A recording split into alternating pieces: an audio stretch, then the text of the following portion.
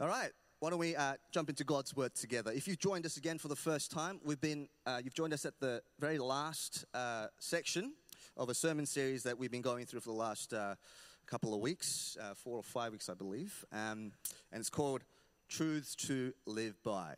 So we're at the last sermon series of that, so let's jump right into it. If you've got a Bible, and I hope you do, open up with me to the Gospel of Mark. Chapter 12. Just got 2 verses today, so short and sweet. Mark chapter 12, verses 30 to 31.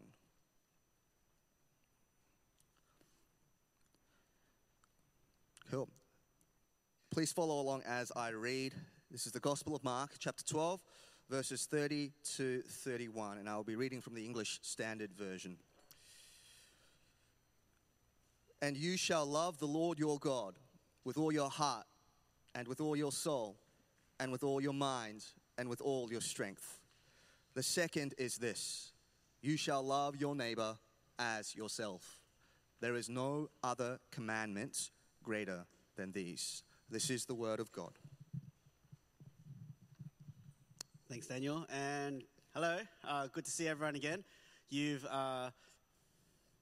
I can't remember the word. You've managed to push through the rain, and so congratulations. Some of the streets I passed through were like semi-flooded, and so it's good to see you. Nice and dry and safe. As Daniel said, we've been going through a series called Truths to Live By, and we're going to finish it off today with a sermon series on love. It's a sermon on love, right? Love does things. And the things we've looked at, and I'm going to kind of recap them later, is hell is real. Jesus saves, God has a plan, life is short, and today, love does things, right? Love does things. Now, the world loves love, doesn't it? Love is all around us all the time. It's on the radio, it's on the TV, it's in the books you read. Love is very important, right? The world loves to talk about love. We write songs and listen to songs that are all about love. I feel like my high school was defined by that, like R&B. I don't know, like I was going to sing a song, but it's inappropriate. Like Boyz II Men. You know, all these songs, it's just love, right? I love you. Right? Songs about, I've always loved you. Songs about, I love you, but I don't love you anymore because we broke up. Right? Songs about, I love you and I still love you, but you broke my heart. Right? They're like emo songs. Right? All these kind of different versions of love. We see love in movies. Right? We have happy love movies, right, where people end up together. We have sad love movies where they don't. We have funny love movies, right? We have rom-coms. We even have action movies, right? They always sprinkle a bit of love into there. When I used to work at Koorong, right, it's the Christian bookstore, I don't know if it's still the same, but there was this huge section on fictional romance books. Right? So just books about love. And it was like a massive chunk. And I always wondered, wow, I wonder why that section is so big, right? And the other sections on evangelism is like one row. But that's because even Christians, right, we care a lot about love. Now, we find love in the Bible a lot as well. God is love, the Bible says. It is love that sent Jesus into the world, right? God so loved the world, he gave his only son. Even as we sing songs about how God loves us, how we love God, how we want to love God, right? Love is right there in the midst of the songs we sing, and it is love, Jesus says, that lets the world know we are the disciples of Jesus Christ, right? Love, it's all around us, it's here in the church, it's very important. And so again, as we wrap up our 5-week series, I want to spend today talking about love and how love does things. Now, this series was Truths to Live By, and if you weren't here, I've gone through 4 massive, I think, life-defining truths. These are truths that if we really believed in, we should not be the same. And so number 1, it was hell is real. And that truth alone should change everything for the Christian, right? If we believe that hell is real, the way we think, the way that we live should radically change. Right? I said hell is horrible. Hell is final, so if you get there, you can't change it. And a lot of people are going to be caught surprised that they're going to go to hell. Right? That truth is a truth to live by. Second, I said Jesus saves. I said that's why Jesus came into the world. He came to save us from our sin that leads us to hell. That's what we need, even though it might not be what we want. Right? That was the second sermon. The third one I said, God has a plan. That's been God's plan all along, to save us from our sin by sending Jesus, right? To save his people through his son. And so God sent Jesus into the world. He died on the cross so that we might be saved. That's been his plan even before he created the stars or, the world. Before anything else was created, that was God's plan. It's God's plan right now, and it will be God's plan going into the future. And I said, if we're Christians, our plan should then fall into that, right? Hell is real. Jesus saves. God has a plan, and that should be our plan. And last week I said life is short. We're only here for a short time, and we're going to go into eternity. And if that is true, we should spend our short life investing into the life to come. And when we look at the people around us who also have an eternity waiting for them, we should spend our life trying to make their eternity the same place we're going to go. And today, love is that final kind of ingredient that we need, I think, to really do anything about all that I've said. Love doesn't feel that life-defining. It doesn't seem as massive as the truths that I've talked about, but I really believe it is that key ingredient. Oftentimes, I don't know about you, but when I thought about the things that I preach, I was like, we need to do something, but so often we don't. Why don't we act? Why don't we go? Why don't we tell people? It is because we lack love. Right? That's my main point. We need love to act on these things because love does things. Now today we heard just from Daniel the great commandment. It's about our love to God and our love to our neighbor. But before we even get to our love, we really need to begin with God's love, because that's where it all begins. The love that God has for us first, right, which then flows out. Right, 1 John chapter 4, John says this. He says, "Beloved, let us love one another, for love is from God."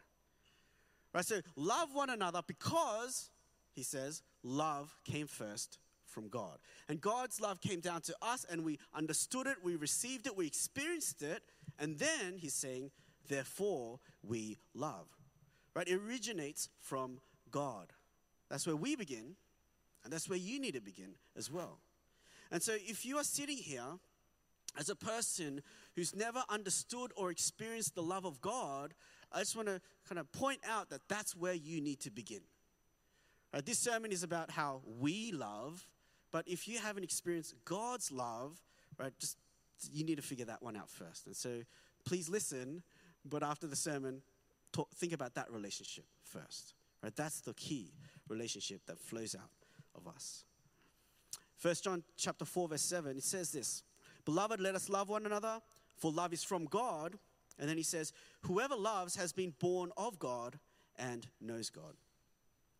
You know, the love that God is going to command us to do, to love him with all our heart, soul, mind, and strength, and to love our neighbor as ourselves, is an impossible thing for us to do without a supernatural work of God in our hearts.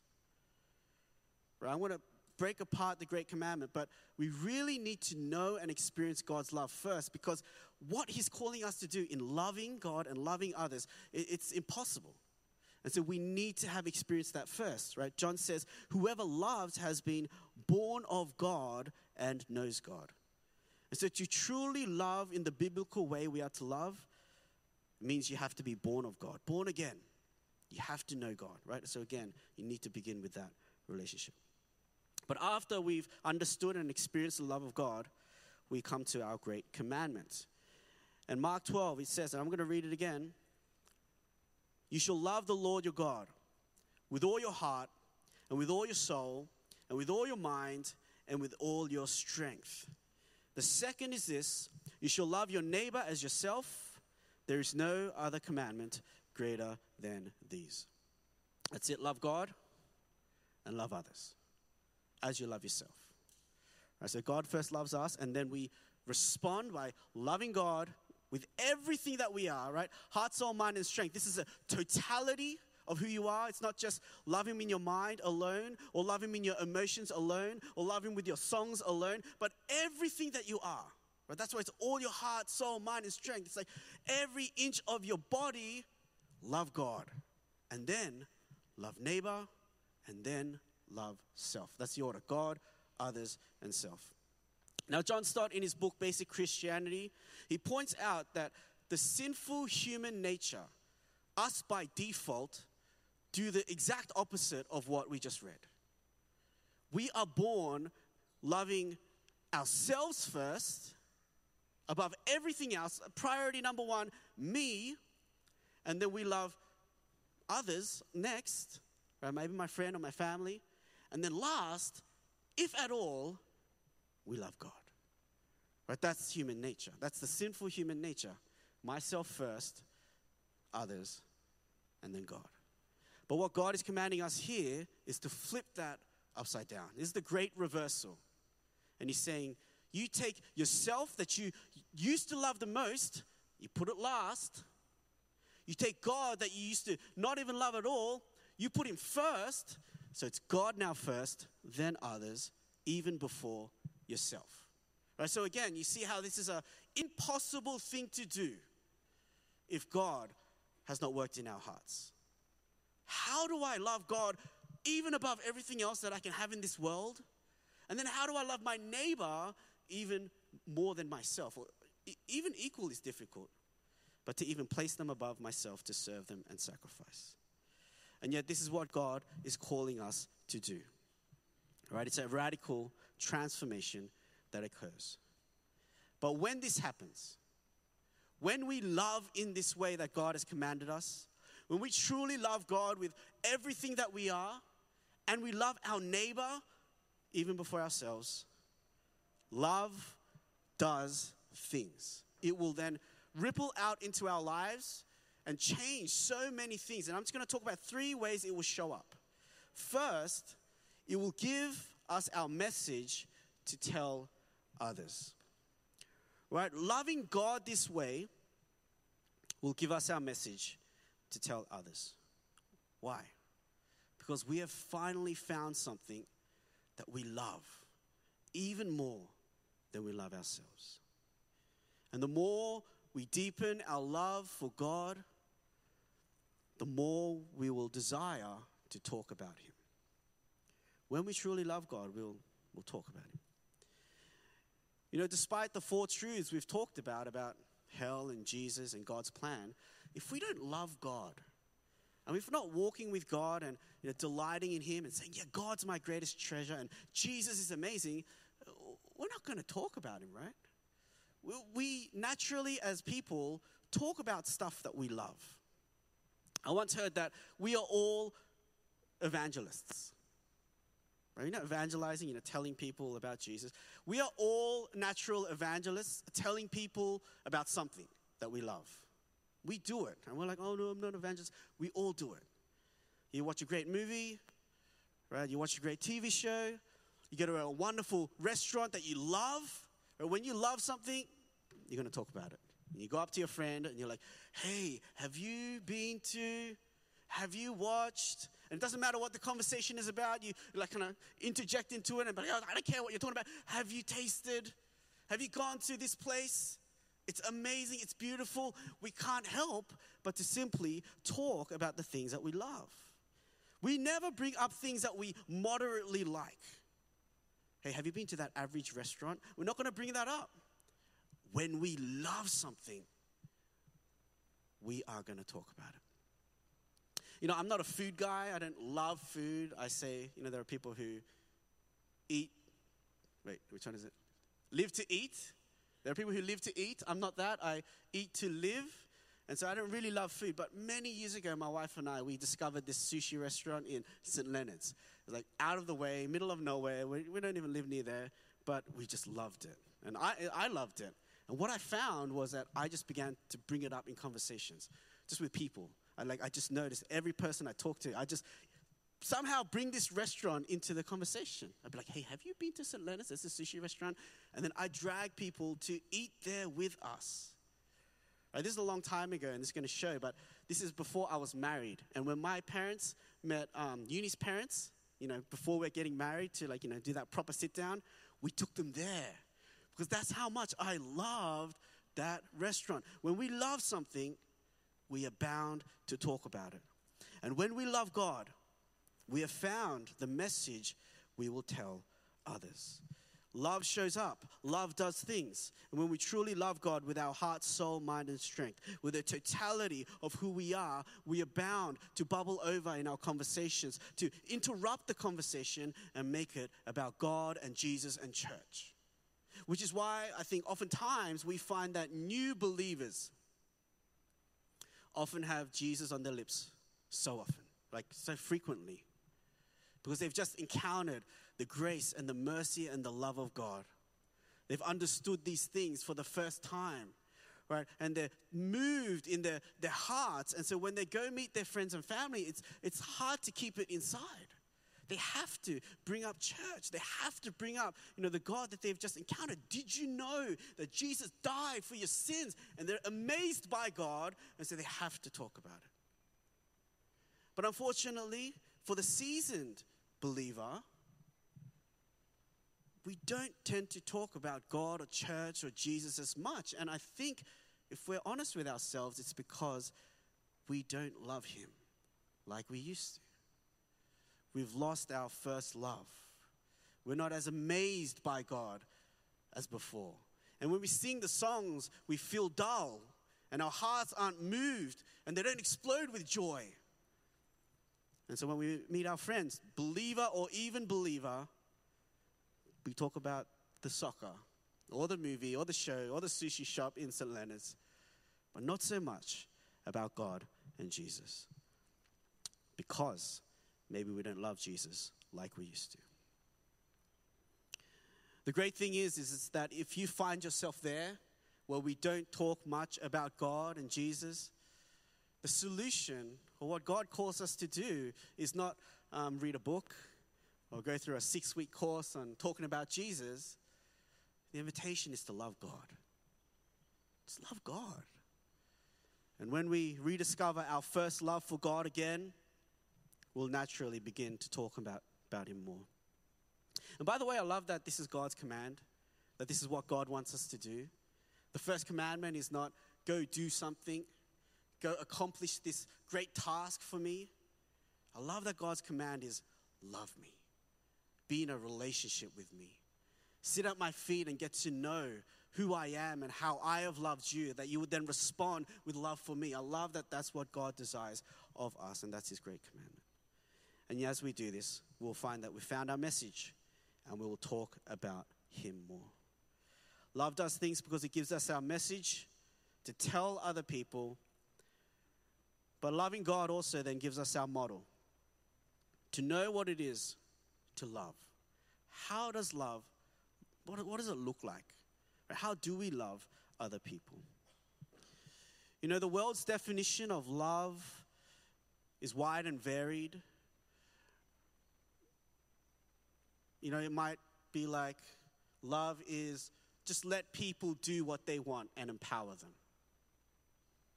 Right? Don't encroach onto what they believe is true. That's not loving. Don't tell them they're wrong. How dare you? Who are you to say? Leave them alone and empower them. And so I might get in trouble for this, but if your child thinks that they're of a different gender, well, love is to empower them and say, yes, if that's what you believe, that's true, and you help them. Right? That's the world's definition of love. Don't tell them they're wrong. Empower them. Or maybe the world's definition of love is what you feel. And so I feel loving to you today, but in 10 years I don't, so I'm going to break up with you and I want to find someone else that I love, and then I'm going to go marry them. Right? That's what we see in the world. That's what we see in Hollywood. That's what we see outside of us. That's love. But to truly know what love is, we can't go to the world. It's confusing and it's wrong.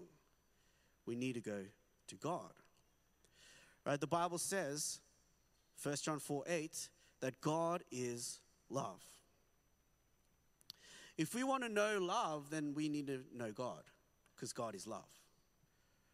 Right? If God is love, then to know God is to know love. And if you want to know love, you need to know God. Because he is the source. He is the definition. He is love. So love is not found inside of me where I just stir up something, my feeling. I don't get to make up my own definition. I don't look outside into the world of what the movies say love is or what the TV shows say love is. I need to go to God and say, God, what is love to you? Because then that is what love is. And that then is how I'm meant to show love in my life. Verse 10 then says this in 1 John 4. In this is love. Right? So here's love. Not that we have loved God. Right? So if you want to know love, you don't look to yourself. We don't get to define love. It's not that we have loved, but that he loved us. Again, so here's the source. And this is what it looks like. And he sent his son to be the propitiation for our sins. Here is love defined in a person sent into this world to live and die in our place. The Bible says that is love. Love is selfless, it's sacrificial, and it doesn't say, you live your life, I'm just going to empower you. Love looks at you and says, I'm going to do what's best for you. And if you're wrong, I'm telling you you're wrong, you're going towards sin, so I'm going to die for you sacrificially. I'm going to do what's best for you, even at cost to me. Right, that's what we see when we look at the cross. Selfless, sacrificial, what's best for us, even at cost to himself. So if you want to know love, you know God. Right? Know God, know love. Right? But no love, no God, no love. Right? To make sense. If you know God, you know love. But if you have no God, you have no love. Right? Now that we know what love looks like, it should show up. We look at love, we model it in our lives. We find that there, we find that in John 15 as well. Jesus himself says, this is my commandment, love one another as I have loved you. So again, Jesus is the model. We look at how Jesus loved us, and Jesus says, look at how I loved you. That's how you should love one another. And then he says in the next verse, greater love has no one than this, that someone lay down his life for his friends. So what's the model of love again? I died on the cross for you. That's love. And as I've loved you in this way, go love one another. Make it show up. Because love is not just something we see and we experience and we're like, well, wow, that's great, Jesus. You love me like this. But love does things. And so then we go out and we model that same kind of love to other people. It means our love is selfless. It means love is sacrificial. It means love is what's best for them, not what's best for me. And it's even done when it's costly to ourselves. And again, this is different from the love that we might see in this world. Love in this world is so self-centered. I don't feel loving towards you. You don't make me happy, and so I'm going to move on. Right? How self-centered is that? Love, again, it's not self-centered. It's selfless. It's not just about empowering you, whatever makes you happy, right? But doing what's best for you. And if what's best for you is to tell you that you're wrong, to tell you you're going on a path that's going to lead to hurt and pain, well, then love speaks the truth and pleads with you to turn away. It shows up in marriage like this, right? Let me give you an example. And oftentimes when you ask someone, why are you going out with that person? Why do you want to marry that person? Oftentimes we say, well, I want to marry them because they make me happy. They make me laugh. They buy me expensive presents. No, we never say that, but that's what we feel. They make me a better person. All those things, they're not bad reasons, but they do reveal the self-serving, self-centered nature of love that we often pursue. Do we marry for them? Do we date for them? Right? Do we often think that way? Oftentimes marriage is for me, and it's about them helping me to be happy. But the model of marriage is it's for them. And so marriage is not them serving my needs, but it's me serving theirs. How can I serve them? How can I better them? How can I help them when they're tired? Right? How can I do the housework for them? Right? That's love. And when we do that, we're really experiencing love in the marriage. Or what about evangelism? You know, when it comes to the things we've talked about in this series, hell is real, Jesus saves, God has a plan, life is short. These things should propel us to do something. But according to the world's definition of love, we should never say anything. We should never encroach our beliefs on them. We should never say anyone is wrong. We should never say anyone is a sinner. Keep your beliefs to yourself and empower them to believe what they want. But that's not love, right? Love does what's best for them. It speaks truth. It pleads with them. It sacrifices myself for their sake. That is love. And so when we have experienced love, not only do we have the message, right, what we talk about, we have the model of love, how we are to go about it. And then third, we have our motivation. We love God, but we need to love others. Because when we love others, we have that motivation to go that final step and actually do things and speak to them. You know, as I think about my life and I think about the things that we've covered over the last 4 weeks, I got really frustrated with myself. I was like, why don't I do anything? If this is really true, why aren't I going out and telling more people about Jesus? Why aren't I going and figuring out times to sit down with people that I love and trying to bring up Jesus into the conversation? You know, why don't you? Why not to condemn you, but why don't you do something about it? If hell is real and Jesus saves and God has a plan and life is short, why don't you do anything or something or more? Right? To the people that you love or the people that you work with or the people that you live with. And as I thought about it, I thought maybe it's fear. Because I think that's one of the reasons we often give. I'm afraid. I'm afraid of bringing up the conversation of church because people might laugh at me in my face or worse, behind my back. I'm afraid of, bringing up Jesus because they might ask me hard questions and I don't know how to answer them. I'm afraid to say that I'm a Christian because it might make my reputation fall, or maybe I'll lose my job. And those things are bad, and I'm afraid of those things. But I don't think at the heart of it, it's really fear. I mean, fear is real, but I don't think it's really fear. I really believe it's love. It's not a problem of fear, it's a problem with love. And let me give you an analogy to explain what I mean. When we have love, we have the motivation to actually go do those things. Imagine this. Imagine you and I were standing at the side of a highway and cars are zooming past and there's a bus, right, about to pass through the lane that's right in front of us, like speeding through. And then I tell you, hey, look over there. There's $1,000 in that lane. And if you run and get it, you can grab that and you take it for yourself. But if this bus passes by, it's going to float away over the edge of the bridge. It's gone. Right, go for it.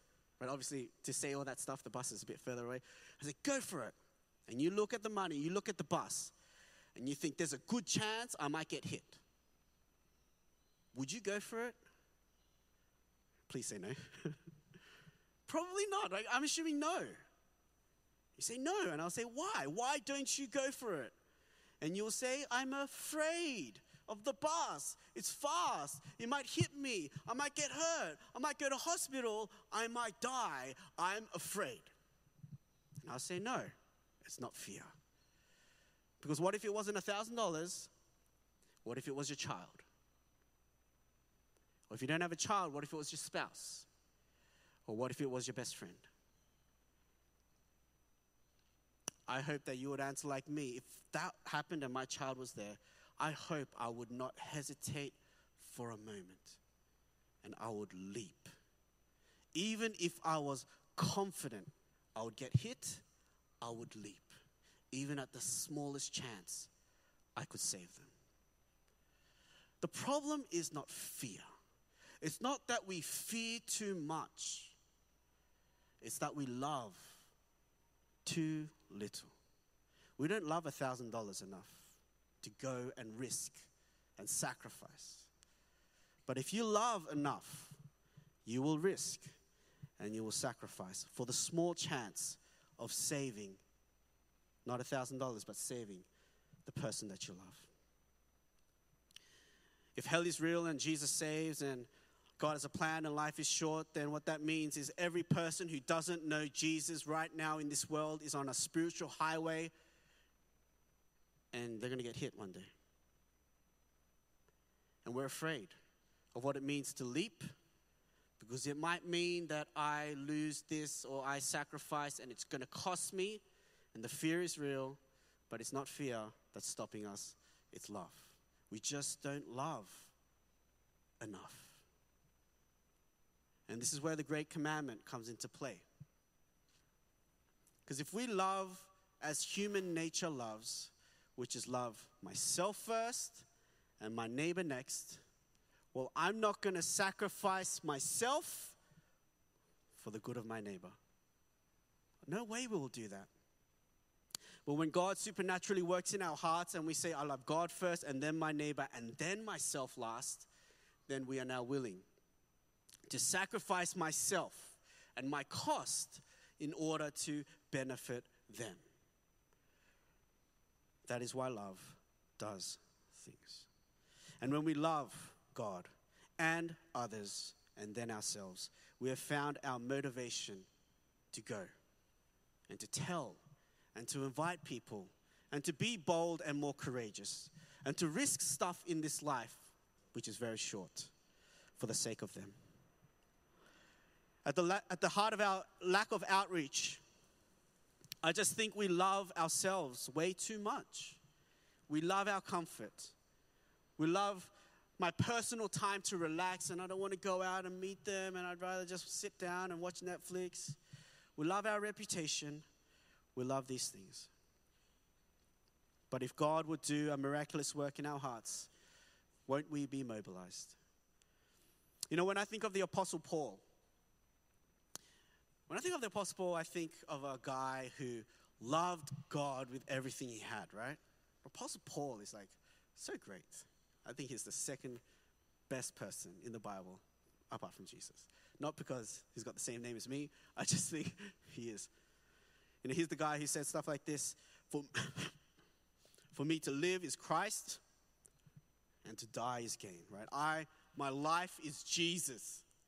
And if I die, it's better because I get to be with Jesus, right? Who says that? Who says that and actually means it? This guy does. He says in Philippians chapter 3, I count everything as lost. I think Daniel read this. Sorry. I count everything as lost because of the surpassing worth of knowing Jesus, and count everything else as rubbish in order that I may gain Christ. Right? He's saying everything is loss, everything is rubbish compared to knowing Jesus, right? That's how great knowing Jesus is. The Apostle Paul loved Jesus, he loved God. But did you know the Apostle Paul loved people? I think he's not only a prime example of, one of the best examples of loving God, he's one of the best examples of someone who loves people. In Romans 9, he says this. It's such a kind of weird, and it sounds a bit heretical, what he says. In Romans 9, he says this: I am speaking the truth in Christ. I'm not lying. My conscience bears me witness in the Holy Spirit, that I have great sorrow and unceasing anguish in my heart. And why is he sorrowful and does he have anguish? He's thinking about his fellow Jews who don't know Jesus. And he says, when I think about them, I'm filled with sorrow and I have unceasing anguish in my heart. And then he says in verse 3, for I could wish that I myself were accursed and cut off from Christ for the sake of my brothers, my kinsmen according to the flesh. His desire and love for people around him to know Jesus is so intense that he says that, maybe I would even be cut off from Jesus, right? And my relationship with him be cut off if that meant they would be saved. And we're like, whoa, that's a weird thing to say. Are you allowed to say that? But that's how much he loves other people. So much so that he's willing to give up, possibly, the one thing that he loves most.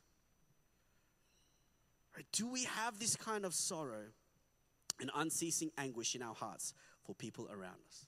Just sacrifice the things that we love in this world. This is loving your neighbor as yourself. This is love willing to jump in front of a bus to save people. And so we're not surprised when the Apostle Paul ends up being the person in the Bible and in history who made the biggest difference for the church, second to Jesus. He's the one who did things about the fact that hell is real, Jesus saves, God has a plan, and life is short. He actually did things about those things. He went around and he preached the gospel. He preached Christ crucified. He went around and he planted churches. And we don't know the great influence that he has made, but people were saved, and those saved people went and preached to people who were saved.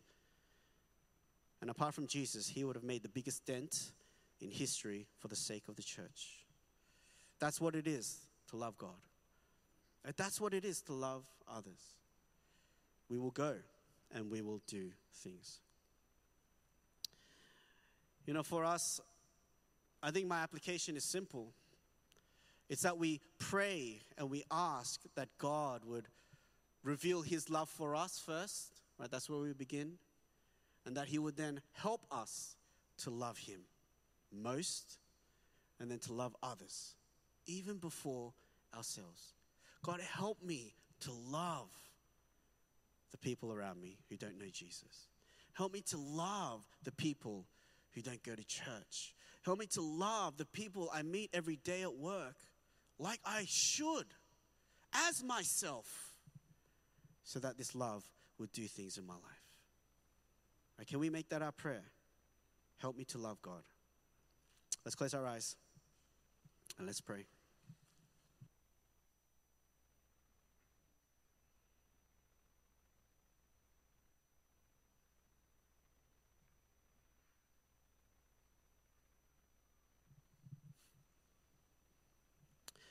When we love God, we have our message that we tell others. When we love God, we have the model to love others. And when we love other people, we have the motivation to actually do something. Show me your love, God, your amazing, sacrificial, immeasurable love. The love that sent your Son into this world. For God so loved the world that he sent his only Son. It was love that drove God to send his Son into this world to die for us. Let me understand your love. Let me sit under it. Let me experience it. Let me be filled up with it. Let it then overflow out of me that I might love you and love other people. God, show me your love and help me to love other people. Let's really wrestle with this. I really believe this is the key ingredient for us to then do something with everything that we know. Help me to love, God. Let's pray.